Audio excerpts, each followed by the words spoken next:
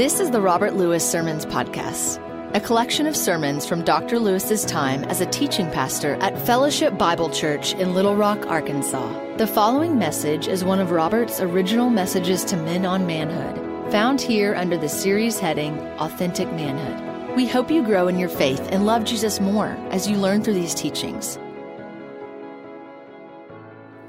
You know, it's hard to believe for me, but in just a few short months, my wife and I are going to be empty nesters. That's a weird feeling for us. 4 children we've had for 28 years who rocked our world and stole our hearts. Suddenly they're going to be gone. It's just going to be Sherrod and I and our dog Maddie. They're in the house together. And we're not going to like the quiet very much because about this season of life, you begin to discover what we talked about last week, and that is that parenting really is one of the great joys that there is in life. I mean, what greater achievement could there be than to be able to launch life out in this world? Especially when it's a positive, healthy, difference-making kind of life. What greater achievement can a man have than to send that living message of hope into the future for himself? That's what parenting is all about. Of course, it takes the best of you because parenting is not for the faint of heart. It's as you all know, kind of a white-knuckled, long-term commitment that's a thrill ride that lacks, and this is what we wish it would give us, it lacks any guarantees of an outcome. We wish that it would. Unfortunately, it doesn't. We just have to hang on for the ride. And for some of the moments, there are these incredible highs, and sometimes in parenting, there are these crashing lows. In fact, it's a lot like a snowmobile ride I took in Wyoming a couple of years ago, where we set off for a day of adventure. I want to give you a picture of us guys out. This is how we started. A few friends, a couple of teenagers, and we went for the most part for a ride near Yellowstone that was picturesque and fairly peaceful, but there came a moment in our ride where we all circled up in a meadow, and while we were sitting there kind of resting, a couple of the teenagers found a snow ramp where they kind of rode their snowmobiles off of and kind of got a little lift, for some excitement. And so after watching them do that, I thought, I'm going to try that. So I handed a camera to one of my friends. I said, hey, I'm going to go off that ramp. You take a picture and let's see if I can get a little height there. And I'd never launched a 600-pound snowmobile before. But I got up on the ridge up there and started down, and about the time I hit the ramp, I realized I was going a little too fast. And what I thought was a gentle ramp was really more of a vertical ramp. So I'll let the next picture tell you what happened. The only thing I don't like about this picture is it only shows the beginning of the launch. My friend said that I hit a world record 15 feet, where the snowmobile ultimately, when it reached its peak, was going completely vertical, and I was going completely horizontal. I did a kind of a perfect Superman layout. It would have all been very spectacular, kind of a Sports Illustrated cover, if it hadn't been for the fact that I didn't break the gravitational pull. So what went up had to come down. Last thing I remember was me slipping off the back end of the snowmobile, and I heard something break. And then there was blackness. Then there was this picture.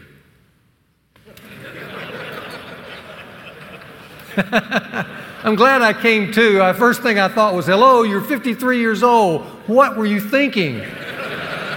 Then the second thought was, I wish I hadn't been using that whitening toothpaste recently because it's going to be hard to find my teeth in the snow. Now, I show you this because I just want you to understand, parenting is a lot like that snowmobile ride. There's some thrilling highs. Then there's some crashing lows.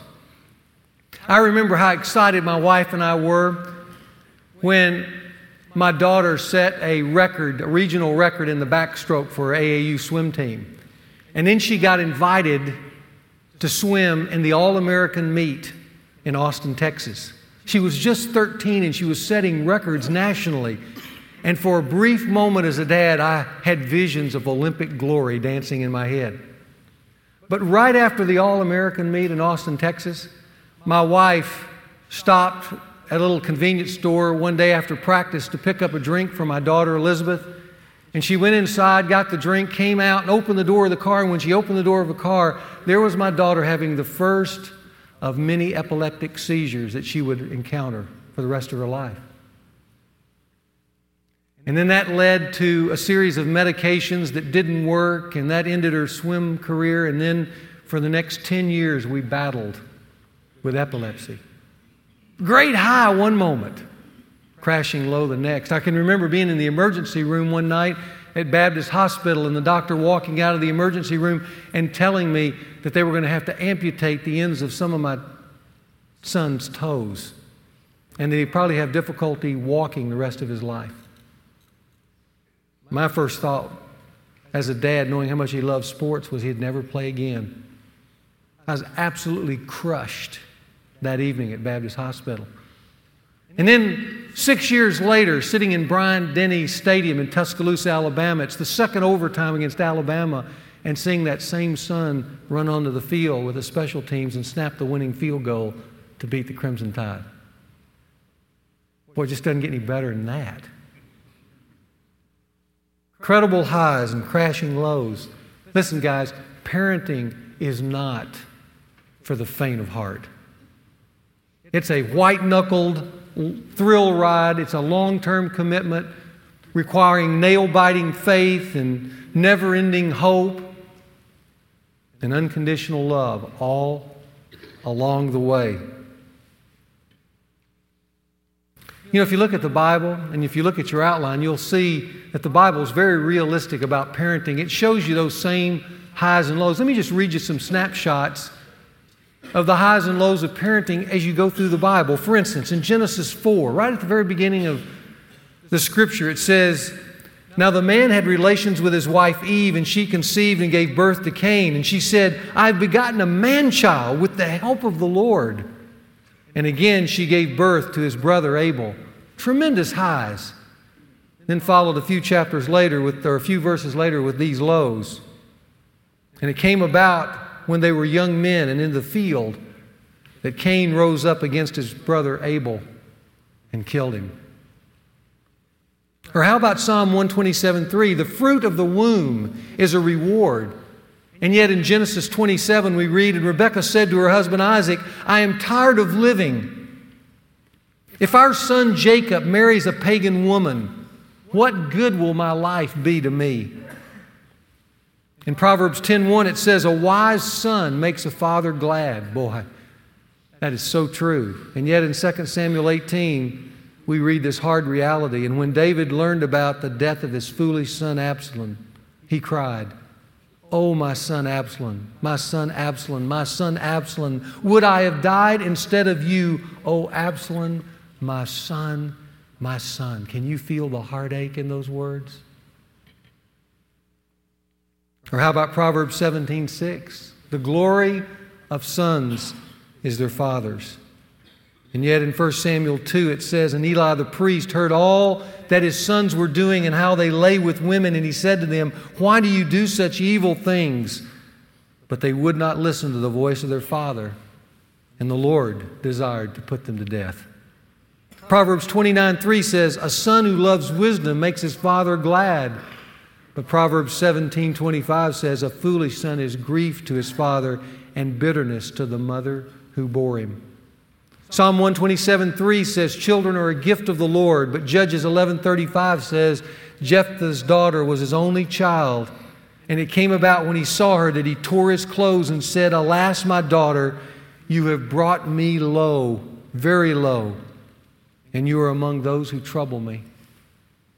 Matthew 3:17 says, "And after Jesus was baptized, behold, the heavens opened, and God said, This is my beloved Son, in whom I am well pleased."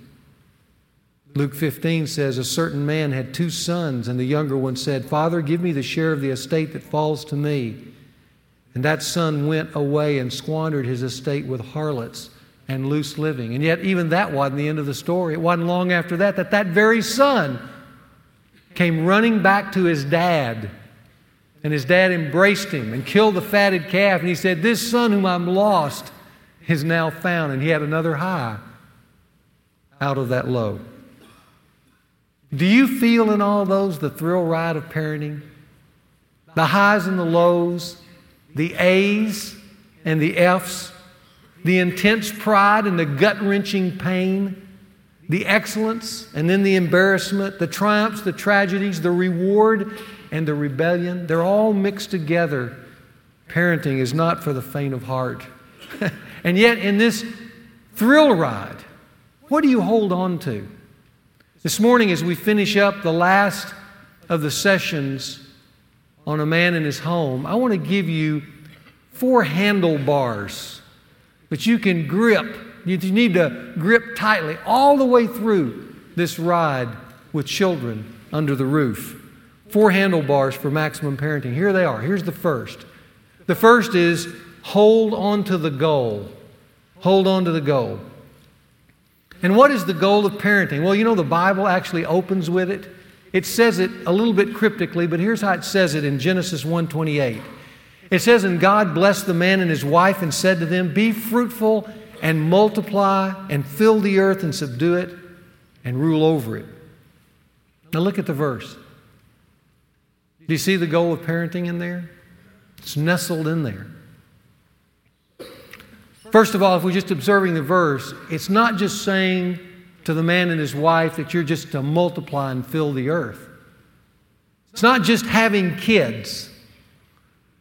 The verse says that the goal of parenting is having kids who can then subdue and rule the earth in a way that God desired. It's that He put the man and the woman that they would be this little healthy incubator that would allow them ultimately to release into the world difference makers, godly difference makers who could exercise a certain level of righteous leadership over the little bit of turf of planet Earth that they would ultimately go and possess. That's the goal of parenting. That's why thousands of years later, the Apostle John would say these words passionately. He said, "I have no greater joy than this, to hear of my children walking in the truth." Why would that be the greatest joy? Well, it harkens back thousands of years to that command that God gave to release these difference makers. And now here John is seeing his spiritual children walking in the truth, and he's saying, here they are, difference makers. They will go out in their little enclaves, their little patch of planet Earth, and they will exercise righteous leadership. They will subdue and they will rule in the way God wanted. And that was the goal God had in mind when He put the man and woman together to produce something, to multiply. Whatever else a dad thinks will bring him joy in his kids. And you know, we have all kinds of dreams, don't we, for our kids? Dreams that they will fulfill for us, whether they will be the smartest or the best looking. For us dads, the star athlete, or for mom, the most popular, the brightest, the best, the one who gets the most attention. Whatever goals that you might think as a young dad, for instance, that you have for your kids, aspirations for them. Here's what I want you to know from one who's traveled a little further down the road. The truth is, they could be all of those things and more. But if they're every one of those things, but if they miss in the end, walking in truth, of knowing God, then whatever joy you will have will not reach the joy it could have been. Because the joy that it could have been is the goal. And you need to hold on to that goal. That's why from the time our children are born on, we should be doing 2 things all the time. In little ways, not force-feeding it, but just by the quality of our life and by the wealth of our words, we should be doing these 2 things. Regardless of how good and bad they are at any time or how compliant or rebellious, we need to be pointing them to God. We need to be pointing our children to God. And praying, secondly, and praying fervently and continuously that they will go there. Hold on to the goal. By the time your children reach midlife, here's what I'm starting to learn. I'm on the front end of this, but as your children grow older, it won't matter much anymore what they look like. It won't matter as much to you how smart they are, or that they won that trophy in micro soccer, or that they made straight A's in junior high school. Those things were important. They were. They're not to be discounted. But as they move out into life, those things won't hold the same luster that they once did. Life will have settled down into what really counts. Everybody look at me. Life will have settled down by that time into what really counts. And what really counts is that when you look out and you see your kids, you see values, you see faithful love, you see standards, you see an honorable name, you see them making contributions in the world, and that they're difference makers. And I want you to know our greatest assurance that those things will occur in our children is when one day they walk up to you and from out of their gut, with no coercion on your part, they move into your space and they look at you and they say, "Dad, let me tell you what God's doing in my life." When they say that, I can promise you, you can be assured they're moving towards the goal. It's one of the greatest moments in all of life. A number of years ago, our daughter Elizabeth moved to Europe to work for a consulting firm. And while she was in Europe, she fell for a bright, successful young New Zealander. And in the midst of that, a relationship occurred, except for there was one problem, and that is this young New Zealander had no faith in God. Now, we had raised our daughter to understand the Scriptures. And so she came to this moment where here's this real person, very successful, that she really liked. And she had great feelings for on this side, except if you know anything about the Scripture says that you're not to marry someone who has no faith, who isn't following the same God you are. So she had God over here and these unbelievable feelings over here. It was her own kind of wilderness experience, and we were thousands of miles away.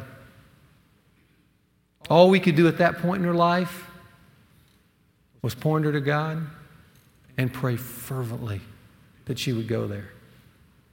And I never will forget, in the midst of that very testing, gut-wrenching time for her, she called one day and made one of the most heroic decisions, I think the most heroic decision she's ever made. She quit her job, she packed her bags, and she flew back to America. I've never been prouder of anybody in my life, because I knew what was really going on in her heart. It was an agonizing step of faith. And even before God rewarded her later with the man of her dreams, which, by the way, He did, Sharon and I had already experienced our greatest joy because we had a daughter who had crossed the goal line. God had become first for her. And there's no greater joy than that. So in the thrill ride of parenting, 3 things. Hold on to the goal, always, guys, as dads, of God first in your children's hearts. Never stop pointing or praying them to it. And when they get there, expect a moment like I just described to you. You'll feel like the loop of parenting has been closed. You've completed the task. You've launched a difference maker into planet Earth. Secondly, for maximum parenting, hold on to your time.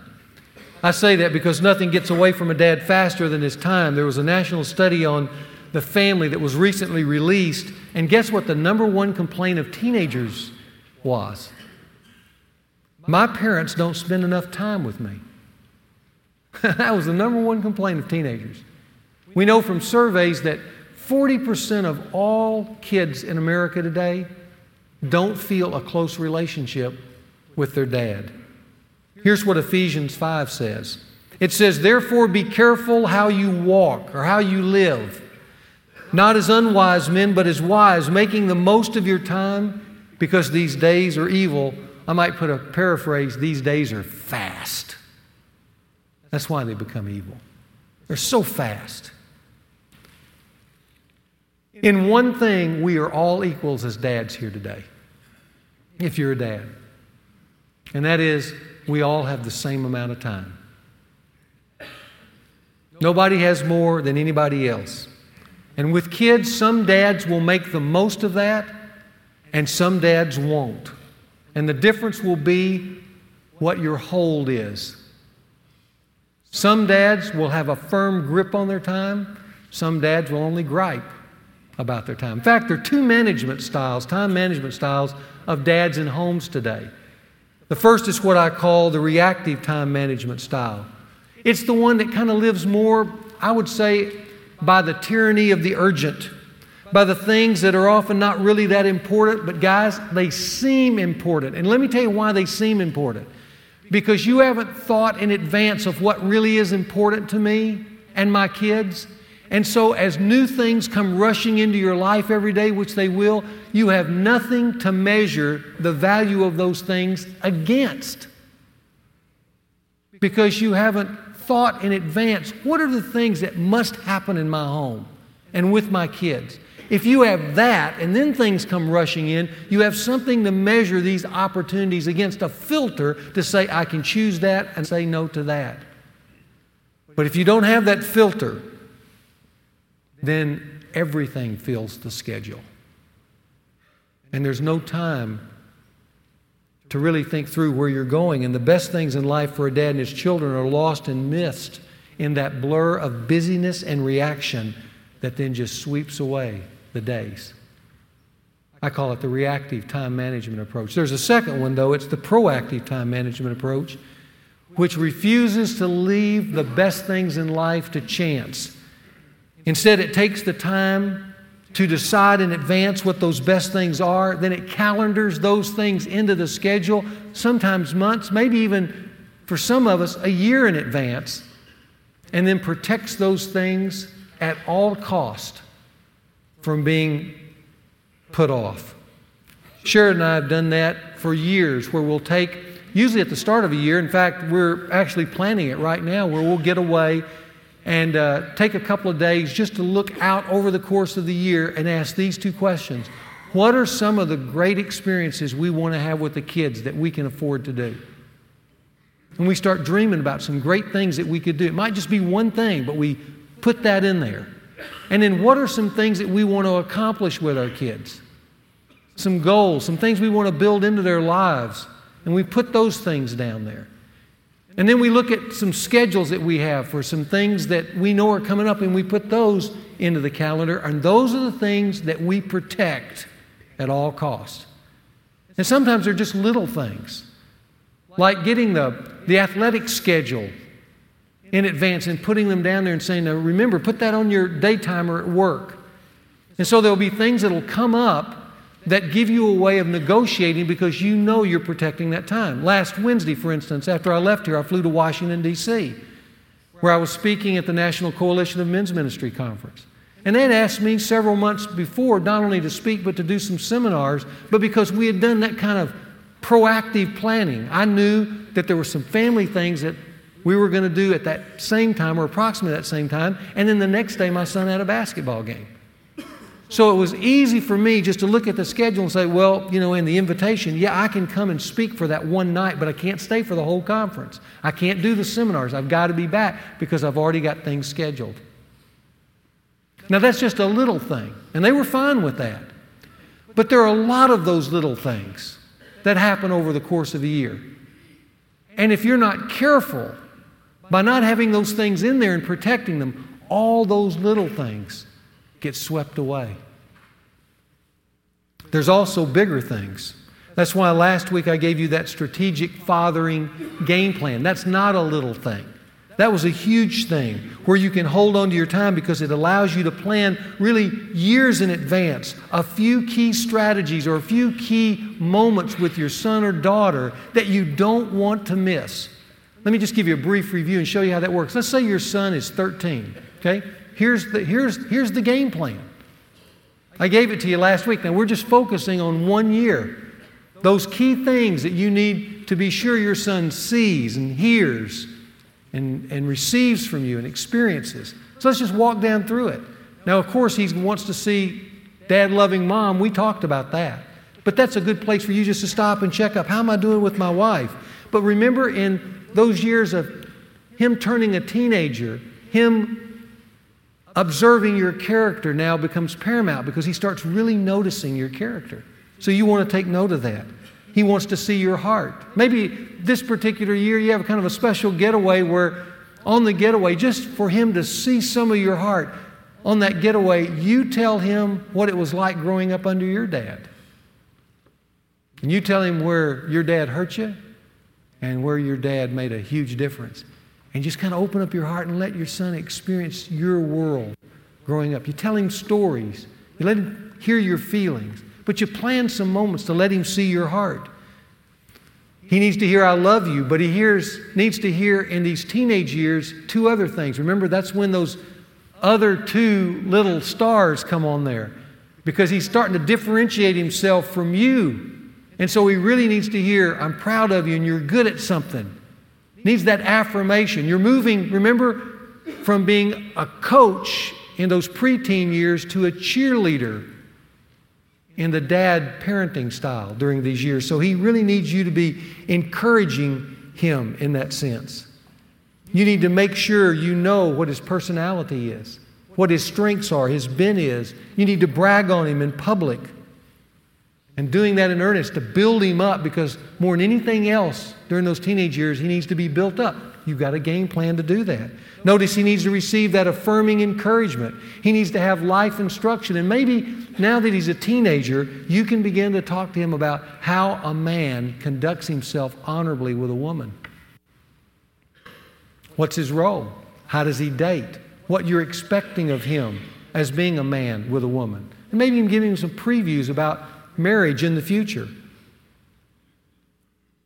Maybe you help him start a little business like I did with my son that summer, a little mowing business.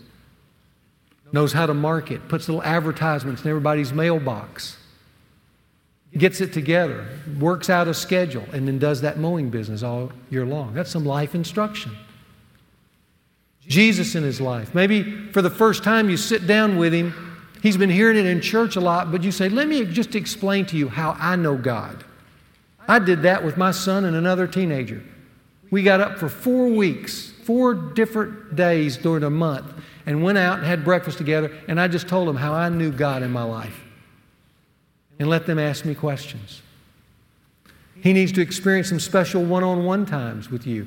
And notice there's a star and a dot, which it's a unique opportunity and a great place to build a memory. So maybe on this particular year when he's 13, you take him hunting for the first time.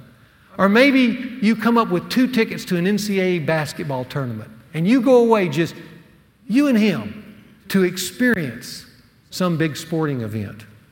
And he needs a manhood ceremony. In fact, on our game plan, the first of the 4 ceremonies start when he's 13.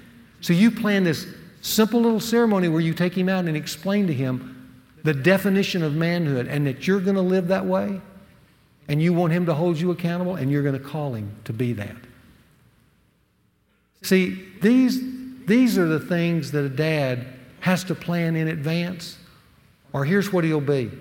He'll be sitting there when his son is leaving for college, and he'll be looking back and saying, boy, I wish I'd have done more. But you can't do more reacting to life. You've got to calendar it in, plan it, and then implement the plan. For maximum parenting, you must hold on to your time. Third, you must hold on to your responsibility. Psalm 78:72 says this, so he shepherded them according to the integrity of his heart and guided them with skillful hands. Now look at the verse. You see the 2 responsibilities are embedded in there for a dad who becomes the shepherd of his home, and that's really what we are. We're Dad, the family shepherd. The first responsibility there is that we must live with integrity. I told you this, and I'll say it again. Kids need a hero. And when they come into the world, you're their hero. I'm their hero. Not in a perfect sense, but in a real-time sense, we are. In fact, one of the greatest moments of my life, and I may get a little emotional even reading this, but one of the greatest moments of my life was on my daughter's wedding day.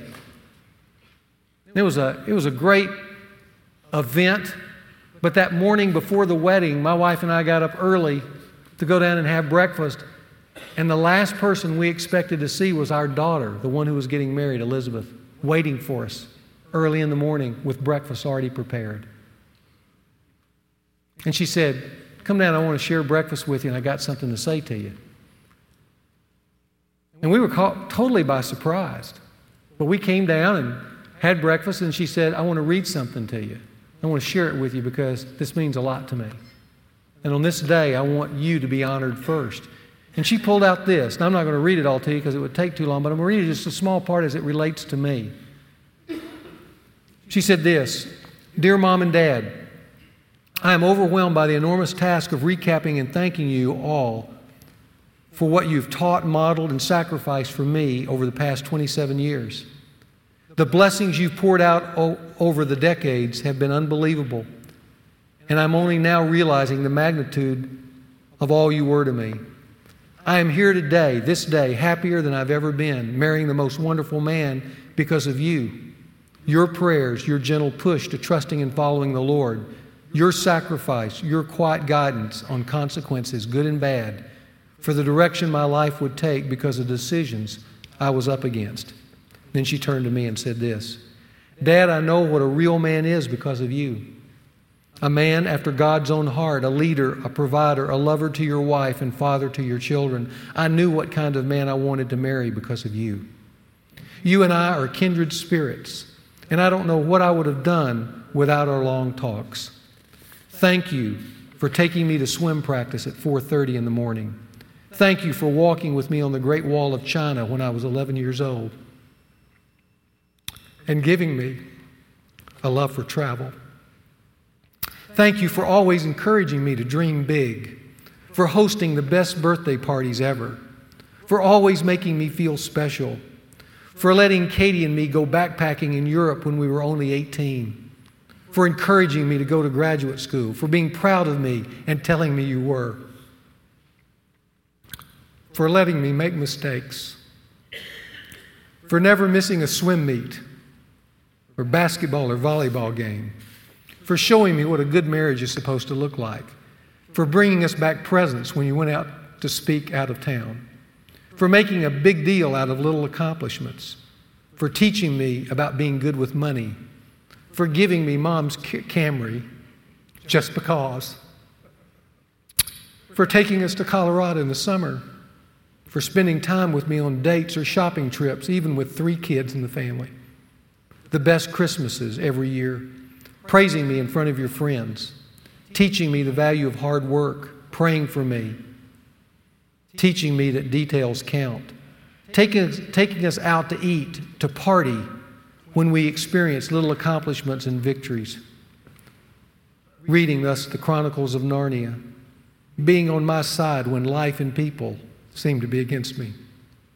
All those 2- and 3-line emails pointing me to trusting God and always loving me no matter what.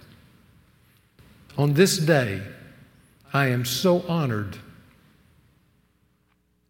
to be known as Robert Lewis's daughter. Now, guys, I cried my eyes out. Because let me tell you, as far as integrity is concerned,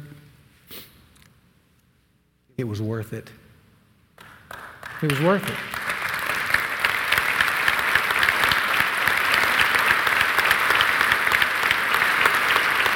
And guys, that's what I would want for every man in the room, to have a moment like that. He shepherded them with the integrity of his heart. Secondly, we must constantly upgrade our parenting skills. Notice it says, He guided them with skillful hands. And here's what I want you to know. We have skill when we have a game plan to raising a son or daughter, a long-term game plan. We have skill when we do that. We have skill when we can define manhood and womanhood to our children. We have skill when we know how to change our parenting style over the seasons of a child's life, from coaching to cheerleader to consultant. We have skill when we know their personalities because we've taken the time to discover what their personality is in detail, and then we adjust according to it. All these things, by the way, we've talked about, hadn't we? We have skill when we know their bent, and we accept their bent as from God, and then encourage them to develop that bent. We have skill when we appreciate how birth order, for instance, affects each and every child, because it does. Did you know that? Birth order affects every child. If you have a firstborns all tend to be achievers, and they have some perfectionistic part of their life. They tend to conform to standards that they perceive are required. Firstborns have high expectations of themselves and others. They're cautious, conscientious. They usually tend to be reliable, and they're fearful of new situations. All firstborns have tendencies those directions. Middleborns are different. Middleborns, especially if they're of the same sex as the firstborn, will look for ways to define themselves against the firstborn. Did you know that? They'll go different directions. That's why sometimes they look so different from firstborns. Middleborns are likely to be very sociable. They tend to be very competitive, aggressive, independent. Your middleborn can be even rebellious, like the prodigal son. Lastborns, those are the ones who get away with murder. And if you're a lastborn in the room, you tend to be the type that's more the life of the party. It goes with being, a lot of times, a lastborn. They're very outgoing. They love fun. And lastborns tend to be demanding and manipulative, and they tend to draw others in to help them accomplish things because that's how they grew up. Drawing others in, their siblings, to help them accomplish things. A dad who has skill understands birth order and how it impacts his children. We have skill when we learn to dream with our kids. And I want to encourage you dads to dream big. One child expert said it this way: a child should be helped by the parent to dream a great dream for his or her life. Not in the sense of being famous, but in the sense of making a great contribution. I remember when Garrett, my son, was probably 8 years old, next to his bed, I hung a big picture, a poster that I'd gotten of the human body. And every night when we'd go in and I'd tell him a story, he'd look over and he would point to me to the bones of that human body there, and he would name them because he memorized all the bones of the human body just with that poster sitting there. Later on, when he was in middle school and he was doing real good in science, I just said to him casually one day, you know, you'd make a great doctor. Remember when you memorized all those bones in the body? And here you are, good in science. Nobody in our family is good in science. I can't think of anybody in our past that's been good at science. But you're good at science. You're the perfect doctor type. And where is he now? He's in med school. Because that was a bent that even just in a general way I was picking up on. And started dreaming with him. He bought into the dream. Now, not any dream will do. It's got to be a dream that goes along with their bent.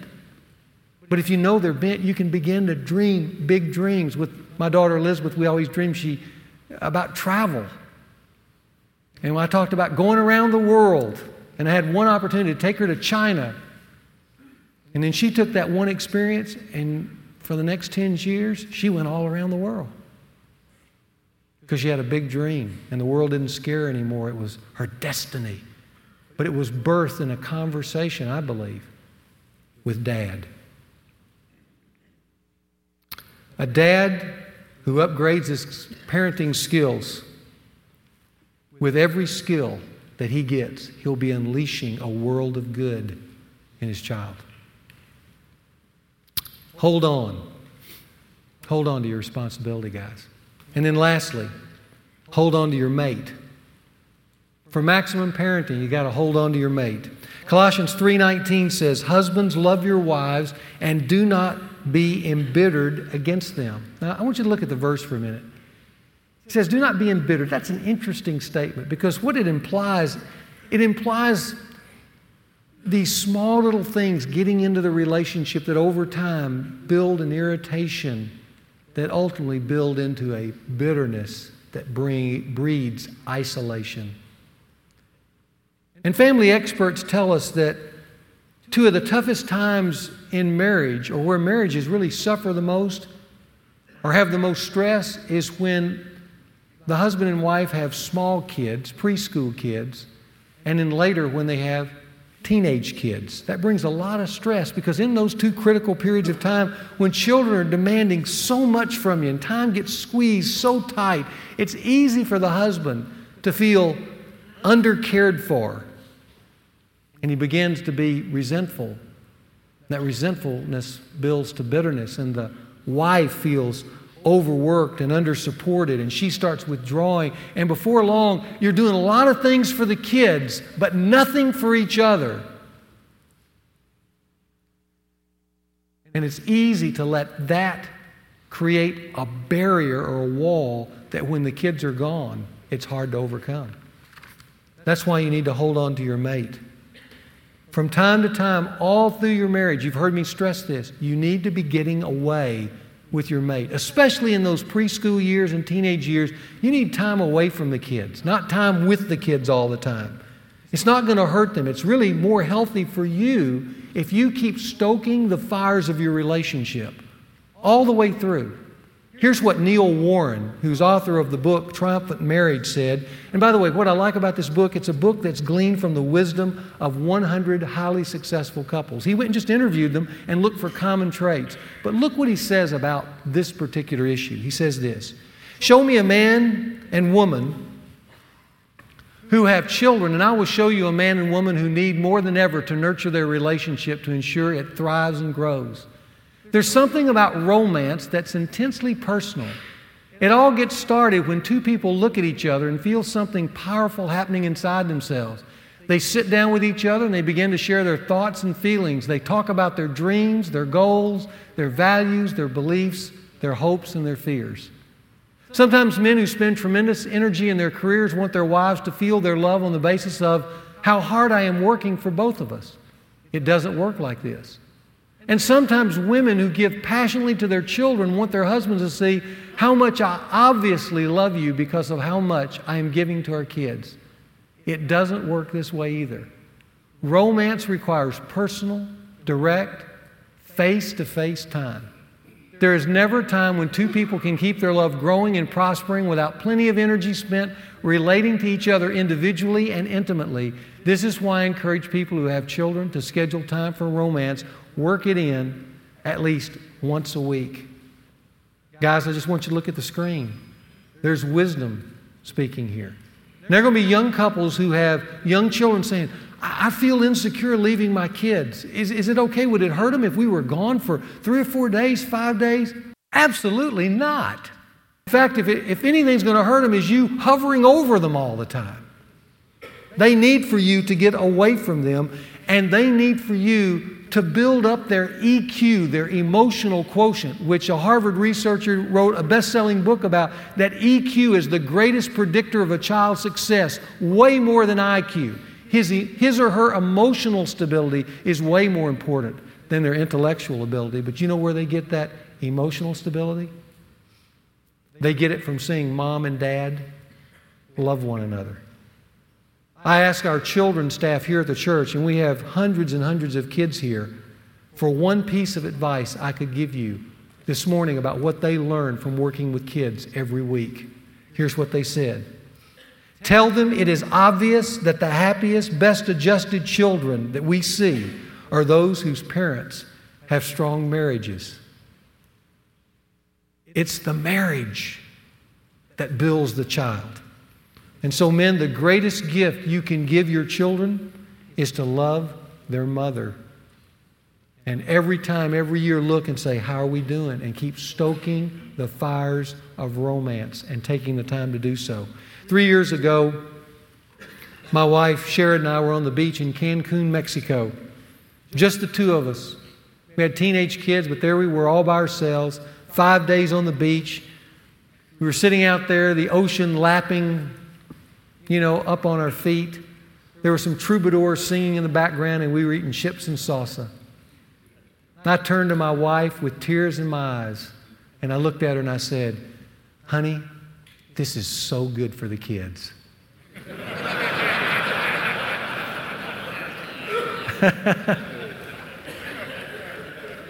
Hold on to your mate. Well, guys, we're about done with winning at home. We've been talking about parenting. It all begins with these words: "It's a boy," or "It's a girl." And then very quickly, they consume all your time. They consume your heart. They consume your life and your prayers. There will be sleepless nights and fevers and diapers and story times. There will be lost teeth and micro soccer and t-ball and braces and birthdays and occasionally a spiritual discussion. There will be broken bones and campouts and fishing trips and wrestling matches, school plays, driver's lessons, science projects, vacations, proms, Friday night heroics, dates, confrontations, and then all of a sudden, graduation. Before you could imagine it, the lights are off in their room. They're walking down the stairs and packing their car